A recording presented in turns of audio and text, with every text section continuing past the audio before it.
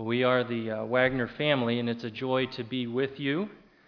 And appreciate the message this morning from God's Word about God's Word and the vital importance, necessity it is. It ties in perfectly with a presentation like this, and I didn't have to preach this morning, so that's a joy for me as well to feel like I can get to know you better by being here and meeting you. So.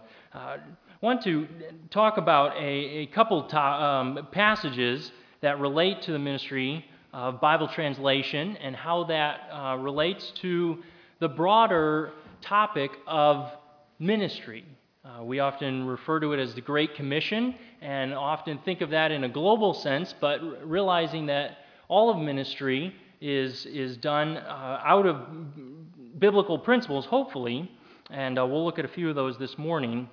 Something that we like to call the heart principle comes from a passage in Ecclesiastes 3, and this is reading from the King James, and we'll work through this and let you hopefully see in some greater understanding of how all this ties together. But Ecclesiastes 3:11 says, "He, being God, hath made everything beautiful in His time. Also, He has set the world in their heart, so that no man can find out the work that God maketh from the beginning to the end." And I'll be putting the words here up on the screen and some slides. And so if you feel like turning the lights out, I don't mind being in the dark. I just now remembered to point that out. And so thank you. That'll hopefully help here. As we read through a passage, maybe you've read this one and you've thought, I wonder what that means. And then you keep on reading. And you've maybe picked up a commentary and said, I wonder if they know what it means. And it's absent from the commentary. See, commentators have the privilege of not having to wrestle with every passage if they don't feel like it. Now, as a Bible translator, you can't do that. Our purpose is not to interpret God's Word necessarily, but interpretation does aid in our translation, hopefully. And so as we come to a passage like this, there's a phrase that we often wrestle with, and God is the subject here. This is a universal principle about people. So what does it mean that He has set the world in their heart? Now, if you have your Bibles with you this morning, this evening, don't look at them yet, all right? And we'll get to that. But I want us to focus on this word, world. And it means something then that it doesn't mean today. That's why the translators used it here. It doesn't mean the physical world around us, which would be the most common sense of the English word world. It doesn't even mean the spiritual sense of how Christ talks when He says, "Love not the world." We know He's not talking about the physical world because He qualifies it. The lust of the flesh, the lust of the eyes, the pride of life. He's talking about a spiritual sense of those who are opposed to His kingdom and His purpose. Okay, but that's not what it's being used here. And this Hebrew word is very common in the Old Testament. It's olam. And so it's helpful to look at a couple other contexts of how this has been used. Proverbs 22:28. "Remove not the olam landmark," translated as ancient here, "which thy fathers have set up." Deuteronomy 32:7. "Remember the days of olam," the days of old. In Genesis 3:22, "And the Lord God said, Behold, the man is become as one of us, to know good and evil, and now lest he hath put forth his hand, take also of the tree of life, and eat, and live, olam," forever. We've got ancient, old, forever. Let's keep going. Ecclesiastes 12:5. Now we're talking the same book that we started in, Ecclesiastes 12:5. "And desire shall fail, because man goeth to his olam home," his long home. Isaiah 26:4. "Trust ye in the Lord forever, for in the Lord Yahweh," or Jehovah, "is olam strength." And this is getting closer to what I think the sense that we need to understand in order to properly understand this passage. Isaiah 26, and then also 2 Samuel is very helpful in this. Chapter 7, verse 13. "He shall build an house for my name, and I will establish the throne of his kingdom, olam." You get the sense there's an indication of time when this word is used, a duration of time. Now, the English translators have wrestled with how to translate that in different contexts, but the most common occurrence, and I've just shown you 7 different contexts, but the most common occurrence are these last two, everlasting and forever. And there was a sense where the term world had that idea. In the New Testament, Christ talks about this age, and he says, not in this age or in the age to come. Okay, now we use age in that sense of a world to come. And so that's how the translators use this in the English language. And that's why you have set the world in their heart. But it's best understood as eternity, the world to come, time without end. When essentially time is over, that we can't talk about time in that sense because we'll be with God who is timeless. But now that we understand the English, that God has put eternity in our hearts, and it's not talking about believers here. This is a universal principle for all humanity. So what does that mean, and how does it apply to why we're even talking about this? Some have said it this way: there is a God-shaped void in every human being. There is a sense that something beyond this life has to exist. Something more than the temporal, transient, fleeting breath that we breathe. People recognize that innately. And as you encounter other religions, other worldviews, be encouraged that you are talking to a person that God has put a desire for eternity. That would probably help us in our understanding if we qualify it that way by saying God has given us a desire for eternity. Now, sadly, the world around us tries to fill this with all kinds of things: power, prestige, jobs, position, materials, other religions, entertainment. But we know from God's Word that Jesus Christ alone and a relationship with Him, the restoration that only comes from the atoning work of Jesus Christ, can fill that void, that eternity that God has put in our heart. Now, this heart principle, this concept of talking about the heart, there's a couple of passages that I'll read for you from Acts chapter 2. And when we talk about missions, we can't help but talk about Acts chapter 2.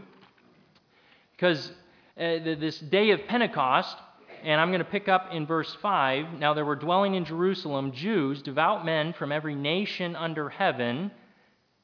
And at this sound, what sound? Well, you have to go back a couple verses, and it's the Holy Spirit descending on the apostles for the first time, and there were visible tongues of fire. They were speaking with languages, but it was the sound of the rushing wind, I think, that attracted people in Jerusalem to gather together.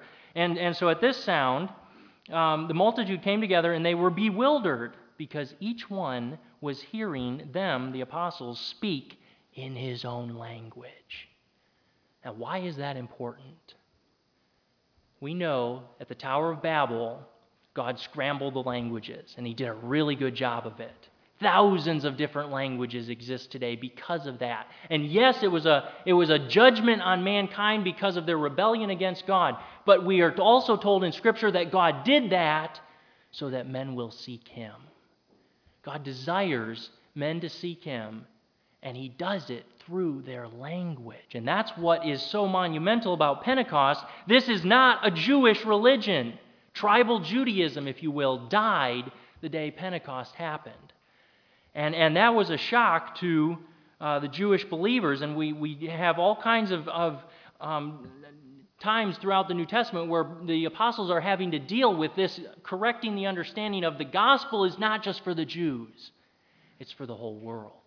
In fact, one neat thing that you may miss if you don't think like a linguist, Acts 14, and Paul is traveling, he's preaching, and God is using him to do miracles to verify this ministry, and he heals a man, and in verse 11 of chapter 14, it says, "And the crowd saw what Paul had done, they lifted up their voices, saying in Lycaonian." That was their language. I don't think Paul knew Lycaonian. He would have been preaching in a trade language of either Greek or Aramaic. And so as he's preaching and speaking, what happens when these people see the miracle that is done? They lifted up their voices in Lycaonian and say, "The gods have come down to us in the likeness of men." And Barnabas they called Zeus, and Paul Hermes. And Paul and Barnabas have to rush and stop them. What are they trying to do? They're trying to build an altar. They're calling their priests. They're going to worship Paul and Barnabas. And they're doing it in their heart language. the language they know best. Because when you do something as intimate as worship, it's most natural to do it in your heart language. Okay, what does that mean? Well, throughout the Bible, we see that God is a missionary God. It's not only his acts, it's his character. He is a missionary God. And as we read the Bible, we see that our theology affects our missiology of what we do. But that missiology should also be the passion for our theology. And even going back to when the covenant was made with Abraham, what's the promise? What's the blessing? That in Abraham, in his seed, all the nations will be blessed. And we immediately think to Christ because that's what it's talking about, and Christ coming. But there was an understood expectation on the people of Israel that they be a light to the world, that they be missionaries, that they be sent out, because it was not just a message for the Jews. And the Old Testament is the sad story of how badly they failed in that mission, that God-given mission to be the light to the nations. So the day of Pentecost happens, and God is correcting their understanding, and he's bringing the Gentiles in, and praise God, whosoever will may come.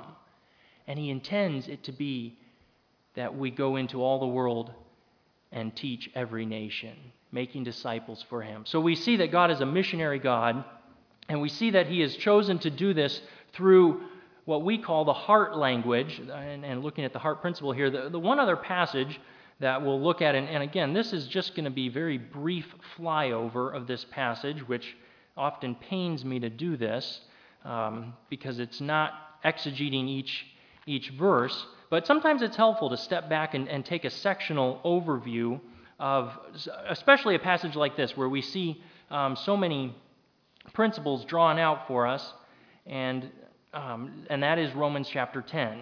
We're going to just pick up in verse 14, and Paul's going to build an argument here that relates not just to missions, but to all of ministry. He says in verse 14 of Romans chapter 10, "How then will they call on him whom they have not believed?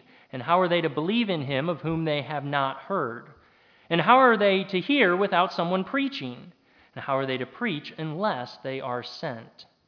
And he explains, as it is written, how beautiful are the feet of those who preach the good news. But they have not all obeyed the gospel. For Isaiah, the great prophet, he quotes as saying this, "Lord, who has believed what he has heard from us?" You can almost sense the frustration coming through, and he's almost throwing his hands up because he was preaching a message that was not being heard with understanding. But verse 17, the culmination of this short section, and you'll find this on our prayer cards. This is instrumental to what we do as Bible translators and being involved in translation ministry. Faith comes by hearing the Word of God. The Word of God is central to all we do. I think of the statement in the Fox's Book of Martyrs, and looking down the corridor of history, and those that have given their life, the ultimate sacrifice because of their faith. And the statement is made that those who have God's Word, when heresy or persecution come, are best apt to refuse it. Heresy. What are we dealing with in our culture? What are we dealing with in modern Christianity? We may not have the persecution as yet or as they had it. There still is overt persecution all throughout this world. But those who have God's Word are best apt to resist it. And we get to see that tie into the Word of God here. So highlighting these action words, which really builds the argument Paul is making, call on, believe in, hear, preach, send. And we can say that the growth of the church, and this is how it ties into the ministry aspect, whether globally or locally, the growth of the church is built on these four actions. You have to start at the end of verse 15, though, because of the way Paul builds the argument. We're going to look at it logically. So we see the sending church. We see the preaching witness. We see the hearing person, and we see the believing heart. And from this short sectional overview, we can draw principles that are vital to how we go about ministry. And as we travel as missionaries, connecting with churches, we look for those of like faith, like-minded philosophy. And denominational labels help, but not every Baptist church you go past is going to have what I would see as a biblical principle for ministry and missions. And so in the end of verse 15, how are they to preach except they are sent? And so sending becomes the starting point, and that's played out all throughout Acts. And we can say with confidence that the advancement of the gospel is dependent on the support of Great Commission churches. I've qualified it not just as churches, because there are a lot of churches doing a lot of good things, but are they doing what God left us here on this earth to do? Great Commission. And it doesn't mean just proclaiming the gospel and preaching and evangelism. Go and make disciples is the command. That takes time and effort and energy, and it's church planting. It's investing in life, touching life, and seeing people change in a very slow process of sanctification to the image of Jesus Christ. So that can't happen without Great Commission churches. Moving backward in that verse, the start of 14, or the end of 14 now, how are they to hear without a preacher? And so secondly, we can say the fulfillment of the Great Commission requires the preaching of the Word. Do you realize God has given us a divine mandate for how we go about our methods, or our divine methodology of church ministry? And I'm not just talking mission field. I'm talking right here in your local community. God has given us this mandate of preaching the Word. And Scripture even tells us that to the world, it's foolishness. But to those who are being saved, it is the power of God. So what is your responsibility? You say that's all great and good, and for guys to learn in seminary to be a pastor that's going to keep the faith, but do you realize you have a responsibility to be a part of a church like that? And that takes commitment. Because preaching the Word faithfully is not going to be comfortable. And as you pray for your pastors, who are men with feet of clay, fallible men, but they're who God has chosen to speak His message and hopefully be convicting your hearts and stepping on your toes. Yeah. And so you've got to submit to that. That's your God-given responsibility to be a part of this process of carrying out the Great Commission. Be a part of a church that is committed to the preaching of the Word and the centrality of ministry. Moving back to the start of verse 14, and we can combine these actions because throughout Scripture, to call on the name of the Lord is to believe in Him. It's the act of salvation, of putting your faith in the saving, atoning work of Jesus Christ. And so the effective preaching of the Word is dependent on the clear understanding of hearers. How shall they call on? How will they believe in Him whom they have not heard? And hearing throughout Scripture has more than a sense of just hearing with your ears. And that's more of an Old Testament basis in the word Shema and hearing, having the expectation of application, of responding. And so here we have those who hear, but they are not hearing with understanding. And so our responsibility is to make it as clear and understandable as possible. We can't talk people into being saved. We can't convince them and twist their arm. As much as we love them and pray for them and give them truth, we cannot bring them to that saving knowledge of Jesus Christ on our own.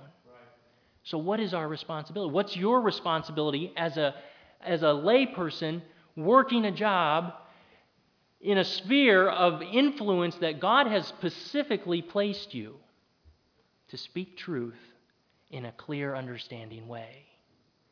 And that takes effort. But we have more resources available to us today of understanding God's Word than any other time in history. We have an embarrassment of wealth when it comes to biblical studies, Bible studies, growth groups, small group studies, the preaching, the different resources of helping in training that's available to us. We should be able to, of all people, be able to clearly explain so that people can understand. And that's what God expects of us, because the Holy Spirit then does the work. So that's why we need clear understanding of the hearers, and this is where we see a direct tie-in to the ministry of Bible translation. A clear understanding of hearers is most affected through their heart language.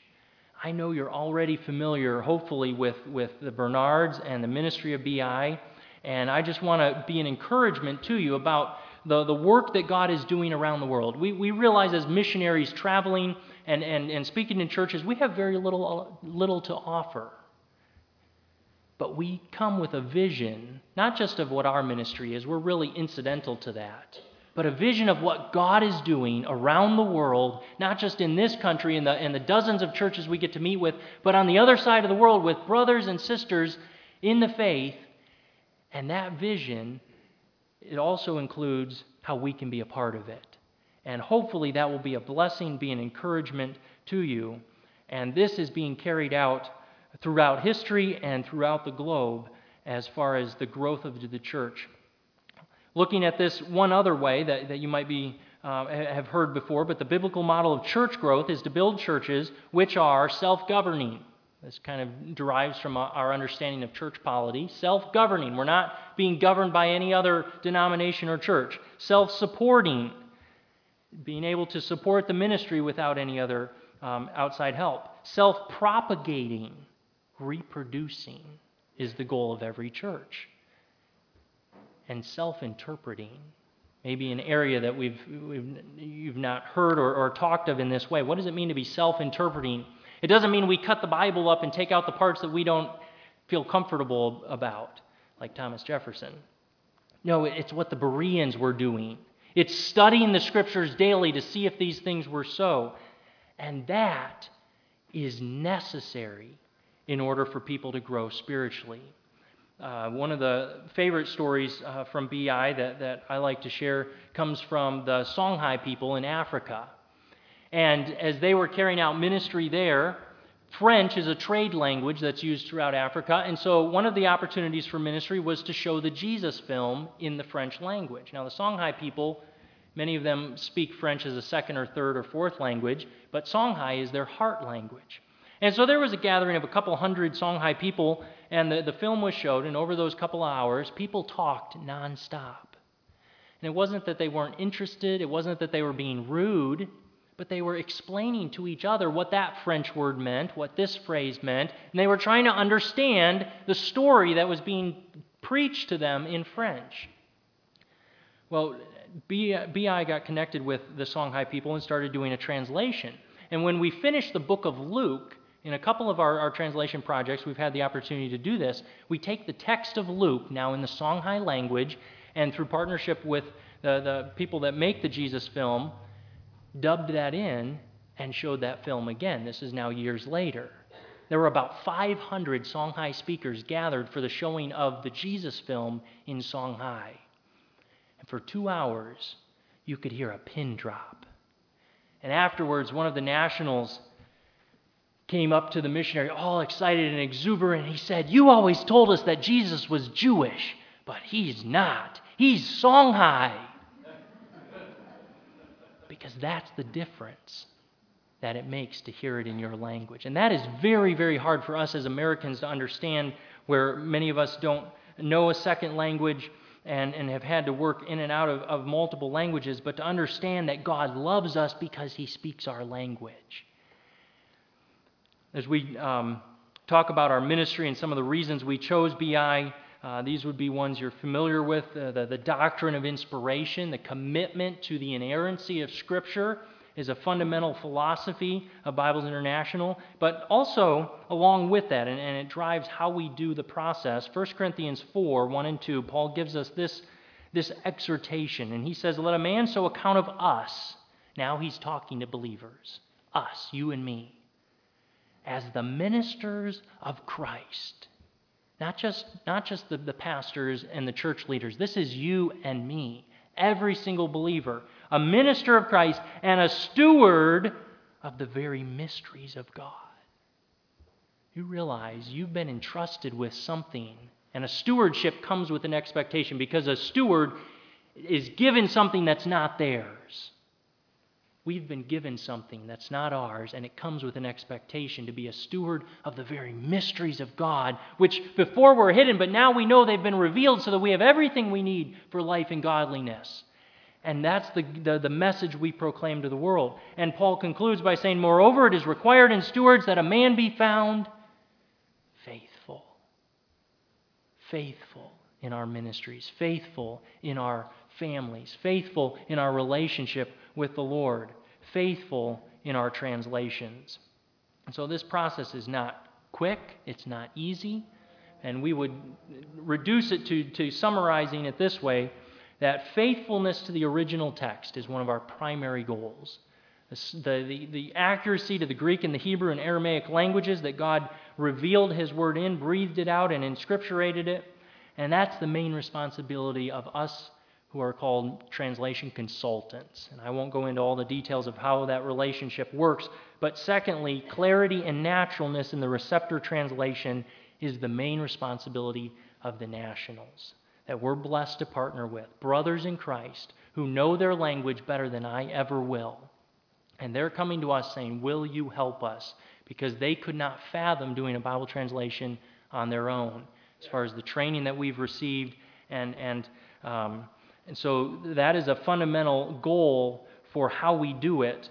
Because for me as a missionary to do the translation, most likely, well, and we have examples of this. One of our missionaries was doing the translation, and he would get feedback from the nationals. And so he would translate a section, and he'd go and show it to them and say, does this make sense? Do you understand this? And they said, yes, we understand. And so he translated some more, and he showed it to them. Yeah, we understand that. He kept getting a positive response every time, and he stopped and he thought to himself, I'm not a mother tongue speaker. This isn't my heart language. I shouldn't be getting it right every time. So he learned to ask better questions. Not only did he say, do you understand this? He said, is this how you would say it? Oh, no, that's not how we would say it. This is how we would say it. You see, and if our translation sounds foreign, then it's a foreign religion that they will easily just add to their bag of other religions. And that is why clarity and naturalness in the receptor translation is such a vital part.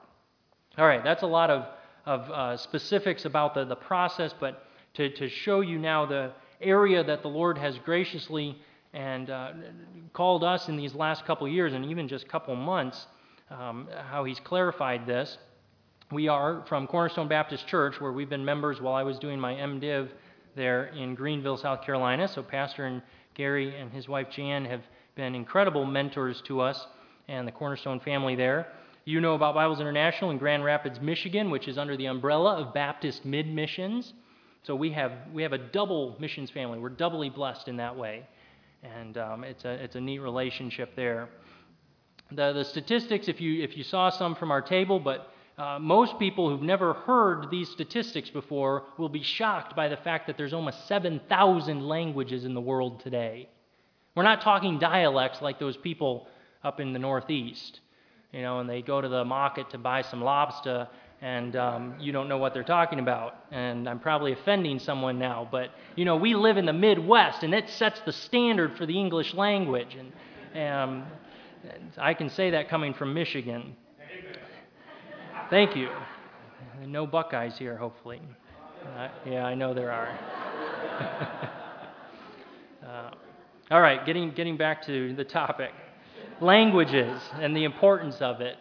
There are still over 4,000 of these languages that don't have a single written portion of God's Word available to them. And that seems astronomical, and it gets even more stark or discouraging if you realize that there are only 512 other languages that have what we have, a complete Old and New Testament in the language we understand best. How can that be? After all these years of missions, there are about 1,300 that have a New Testament that's been done, and that's a great step toward having all of God's Word available. Another 1,000 that have finished some book, some portion of God's Word, but still over 4,100 languages. Now, lest we get so overwhelmed and discouraged that we think we'll never see the end of this, I'm greatly excited that if we look at the translations that have been done, somewhere around 2,817, at best of our ability to guess or estimate, that number has doubled in our lifetime. We are living, as it were, in the age of Bible translation, and yes, technology helps. and it speeds up all the quality checks that we have to do. And that's a blessing. Access to people groups, which we really didn't even catalog until the end of the 1990s. So access to these remote people groups who have languages, that's another part. But the main reason we're seeing this growth in Bible translation is because of people. Churches and individuals getting behind this work and seeing the vital need for it if there's going to be a self-governing, self-supporting, self-propagating, self-interpreting church established, an indigenous church. And now, from all the Bible societies that are working, as best as we can figure, there are over 2,100 projects that have been started. Now, that's a long process still. For a New Testament, we're talking 6 to 10 years. For an Old Testament, 10 to 12 years. That's a 25-year commitment, but at least something has been started for these thousands of people groups, and that leaves now just under 2,000 languages that have yet to begin. And if you look at a map globally of these numbers, it's kind of what you would expect. Africa, Asia, and the Pacifics have the highest concentration of where these remaining languages, unreached, unengaged, no translation, often no alphabet to begin with, and very remote. In fact, you see a box that I drew around that. And the 1040 window is something I hope you have heard some about or understand a little bit, the most unengaged peoples of the world. And Bibles International has about 40 of our projects. The vast majority of our translation works going on today are in 1040 window countries. How can that be? These are closed countries. No, they're not. God's not bound by geopolitical boundaries. Yeah. And we've been able to send people in as tourists. And we've been able to connect with nationals. And often a pagan government who won't allow traditional missionaries allows a language worker, even though they know we're doing Bible translation. And so it's exciting to see how these creative access countries are being reached with the gospel. And so this year, as we were getting through deputation, we had a vision of where God would put us. We really were open to any area that we could live and work with the translation. But we had the opportunity to clarify that this January. Sarah and I went with Glenn and Becky Kerr to see our Asia projects. And this is where we originally thought we would be living and working in Pilapul, India. And we have a translation team there with the translation center that's been established in a closed country. We were the only Westerners there. And I'll show you some of the pictures from that. It took us about 42 hours of flying to get to this remote region of northeast India. And it was a beautiful area. The translation center, you can see the dry rice paddies there and the tea plantations, but a very, very poor country. They still use water buffalo and the mud huts and the crowds and the dirt and the filth and the inability to speak their languages. We felt extremely conspicuous. The sights and sounds of the city alone were enough to overwhelm you for weeks. And yet God has raised up a translation center for Bibles International, and nationals who've taken it on as their ministry and as the director of this. It's a beautiful facility there for all of our 14 projects in India, and I had the privilege of sitting in on some of the workshops there. That's Glenn and Becky with the two of us newer BI missionaries, Alex Wheeler and his wife Elizabeth. And the nationals, I mentioned Fame and Sharon, they're the directors there, and we're wonderful hosts for the 2 weeks that we spent. But most of our time was spent in a conference room, sitting at computers and projectors and talking through 10 chapters of 2nd Chronicles. And it can sound tedious, it can sound meticulous, but when you see the understanding of the nationals as you explain the context, very much like an in-depth Bible study, you're explaining to them what's going on. And one of them expressed it this way: the words in our brains, they wake up when we do these workshops. You're waking up the words in our brains. And so they talk through how to best express that in their language, and it was a joy to be working with these pastors and these believers who have a further reach than any American missionary could hope to go in this corner of the world.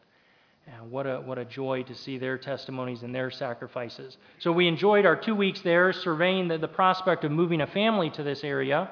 But our heart has been all along, and maybe some of you picked it up from seeing our table, but we started out deputation having to be a little bit covert about how we describe this, and so we would say Southeast Asia. That has changed, and now I can talk about Myanmar specifically, as I had the chance to go with Glenn then for 2 more weeks in the main city of Yangon, where we have 7 projects already underway. And Yangon is a city of about 5.5 million people in a country of it's about a tenth of the population, and a very third world country that it is. And yet there are seminaries that are openly teaching the gospel now. I visited this seminary when I first did my internship years ago. It was a shell of a building. They weren't able to be overt about what they were doing there, and now that's changed. It's a 10-building campus. They have 110 students. They have 80 graduates that are serving in Myanmar, formerly known as Burma, is how most of you might know that. But to see their heart to reach their own people. So we had the chance to spend 2 weeks walking around, getting familiar with this needy urban center, and the stark contrast between the third world developing into having cell phones for the first time last fall, and cars that are not 30 years old, and a Wi-Fi signal that I could actually Skype with. These are developments that they never had before. I had the chance to preach at a Burmese church that very well will be a church that we connect with once we get on site there, as that's been our prayer, and the Lord is now answering that prayer. It's a church plant there in one of the most crowded, busy areas of Yangon, and Pastor Peter was a real blessing to spend time with and get to know the ministry. Paul Von Ray, the man next to me, you'll see him here again. He's a dynamic preacher, and so it was great to have him as my interpreter, and he preached better than I did, so that's a blessing when you have someone like that as your interpreter. This was the Matu team that we worked with, Dr. Ong, but the Phalam people are some of our best colleagues there and have made lots of inroads in the work that's going on, because we don't have any people on site.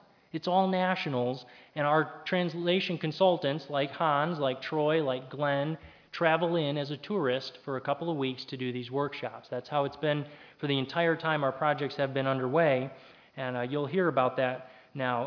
I want to show you a video of some of the sights and sounds, and for those who are familiar with BI, most of this video is from an emphasis they started last fall for a Myanmar translation center. Now, there's a reason I'm going to show this to you, because I want to tell you how God has been answering that prayer since this was put out, but it'll give you a good understanding of the area. So I'll play that now.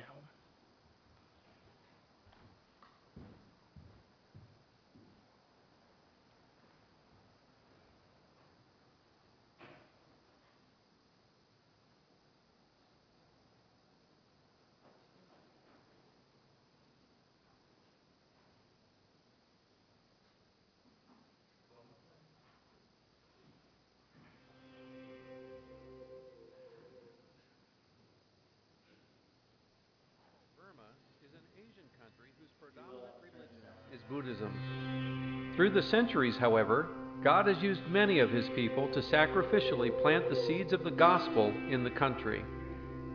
Perhaps the most well-known of these people is Adoniram Judson. With nothing but the call of God on his life, he persevered through many difficulties to become, in 1813, one of the first missionaries sent out from America. When his 37 years of mission work were completed, he had left the Burmese people with many Baptist churches, a Burmese English dictionary, and the entire Bible translated into the Burmese language. In 1899, Baptist missionaries Arthur and Laura Carson made their way into the Chin Hills in the northern region of Burma to share God's truth with savage headhunters. Laura's initial reaction to her husband the morning after their arrival was, "I cannot stay here." But God allowed the Carsons to minister to the Chin tribes for 9 years, with another 15 years served by Laura alone after the death of her husband in 1908. The faithful efforts of such people in years gone by left a significant number of strong Christians in Myanmar. And by God's grace, Bibles International is privileged to build on the foundation that others have laid by now assisting people groups in publishing the Bible in their respective languages. In 2006, Bibles International established the Bibles International Myanmar Society. To date, BI has printed New Testaments for the Bolkau, the Phalam Chin, the Tedam Chin, the Matu, and the Zotung people. Several other scripture and literacy projects are ongoing. Through the years, many Burmese Christians have expressed their sincere gratitude to BI for bringing God's Word to them in their language. And we'd like to say thank you to BI, and because of you provide a New Testament for our people. Our people are very, very happy to have this Bible, and they're very excited, and also for use for studies for ministers. So we are preparing for translation of the Old Testament. We are very happy to have the Old Testament in the near future. Thank you so much, and God bless you. The need for Bible translation in Myanmar extends well into the future. In addition to adopting Old Testament projects once New Testaments are completed, BI is being approached by other people groups who are eager to have God's Word in their languages as well. Currently, of the 115 languages spoken in Myanmar, 33 have only portions of the Bible, and 50 have no scripture at all. But in order to continue our Myanmar ministry in years to come, an adequate facility is needed. Bibles International Myanmar Society has, in its 8 years of existence, operated on a bare minimum of resources. The rented office space is small. A single secretary handles all of the office work, and there's not enough space for the translation teams to meet for checking sessions. The teams, therefore, gathered at the hotel where the consultants stayed, a very spacious and beautiful venue that offered affordable weekly rates. And though the country was closed to foreign missionaries and even to foreign tourists for many years, BI consultants were able to come and go as the translation ministry went on. However, Myanmar recently opened its doors to the world, and as a result, costs have skyrocketed. Now, a building that sold for $35,000 costs $700,000. Hotel costs have become prohibitive, and paying the rent on the inadequate BIMS office space is not a good use of funds. Our office is very small, and we are moving here and there because we do not have permanent office building.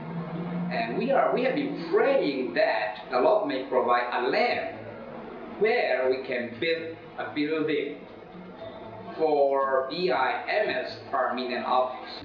In many places where we have a great concentration of literacy and Bible translation projects, it becomes necessary to have a center of operation, especially countries where access to the ethnic groups is very limited or nearly impossible. Therefore, the nationals have to join us at a point in the country, generally the capital, and there we have to have an operation that has materials for them to study, computer network, library, living quarters, and therefore ways to feed them, and a place for consultants to stay as well. The nationals will gauge the seriousness of an organization by the establishment of a locale, a place that is their own, and therefore they can themselves also invest long-term in it. You may never have the opportunity to travel to Myanmar, yet right now, from where you are, you can have a greater impact on Myanmar than any tourist. You can contribute to the purchase of a facility for the Bibles International Myanmar Society that will aid not only BI's current projects, but projects that will be adopted in years to come. An adequate facility will contribute to the overall quality of BI's translation projects and also will aid in assuring efficient use of time and resources. Please pray that God will provide what He knows is best and ask Him how you might help.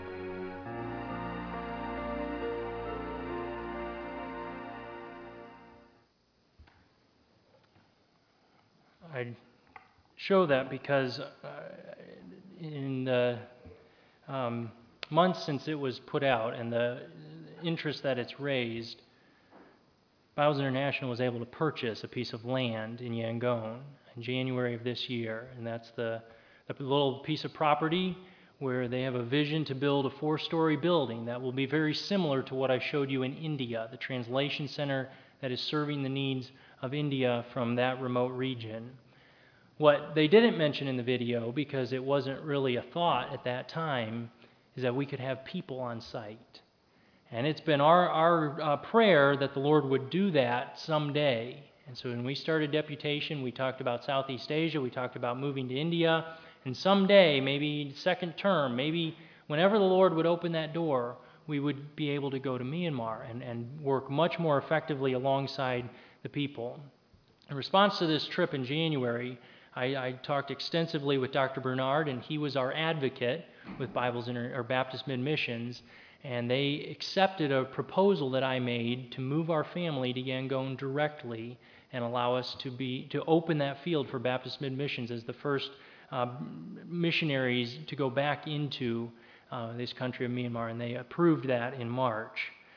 We could never have anticipated the timing after all these years of praying and heading toward work with BI and seminary and now deputation, to be at a place where we feel it's possible for us to take our family and live there. We would be on a business visa as a teacher in that Bible college, but that's something that is possible, and it wasn't just a year or so ago. Wasn't even thought of last fall even. And the way that this is developing and the doors are opening is almost surreal and exciting, and also a little bit of anticipation of how that's going to work as we're charting some unknown waters here. But we believe this is the Lord's plan for us, and that will be much more effective to work alongside our brothers with this long-term commitment of having a building and a facility. What better way to show our commitment than having not just one consultant, but maybe two as we continue to pray for co-workers. So we will be learning the Burmese language. We'll connect with a local church just as a lay person, maybe Pastor Peter, help. I hope I can get to the point of teaching Sunday school and have an outflow of the ministry there, getting involved. But the Bulkau people, the Matu, the Rawang, possibly a new project that we're looking at, those would become my responsibility once I finish hands-on training with BI on the field. And we would pray that the Lord would keep that door open for the duration of our ministry, if He allows, and that we could see even more people join us in this country. So as we try to accurately understand God's purpose and plan for us, we would ask you to pray. Most of these I've mentioned. We've been on deputation now for about 2.5 years, and we're getting close to the end. We have 72%. So we've set an objective, a goal of September 15th, when we do our launch seminar with Baptist Mid, that we would be at 100%. And the Lord has greatly encouraged us in that way, and churches have called to indicate they'd like us to come back this summer in anticipation of that. And so when we finish our travels that we have lined up, our meetings through September, we're optimistic that the Lord will make that a reality for us, and it's very exciting to be at that stage. But then also a little daunting to realize that means the next stage is packing to move a family of 7 overseas. And so we'll be serving churches the next 4 months. We're still keeping up with Hannah and Will through schooling as we kind of stretch that out for the whole year with them. I mentioned the long-term access to Myanmar. The visa situation still needs much prayer. We have to leave 5 times a year if we go under the visa that's available right now. It's not ideal, but it's much more ideal than living in the States and me traveling to Myanmar all the time. We're seeing the outfit and passage come in, and as I mentioned, the funds for the translation center to still come in. That'll probably take a couple of years before they have that built. But Lord willing, we will be in Myanmar this year. And we thank you for the opportunity to share about this vision that God has given us and how churches can be a part of that. We've got our information. You're welcome to take any of those materials. There's an updated prayer bulletin, which I think you're familiar with. And there's a story in there that doesn't name names, but it sounds awfully lot like a farm boy from Michigan and how the Lord's worked in some unique ways in our testimony there in that prayer bulletin. So go to our website. You can keep up with us that way, and I'd love to interact with you and any questions you have. But at this time, I'll just turn it back over to Pastor and close our service.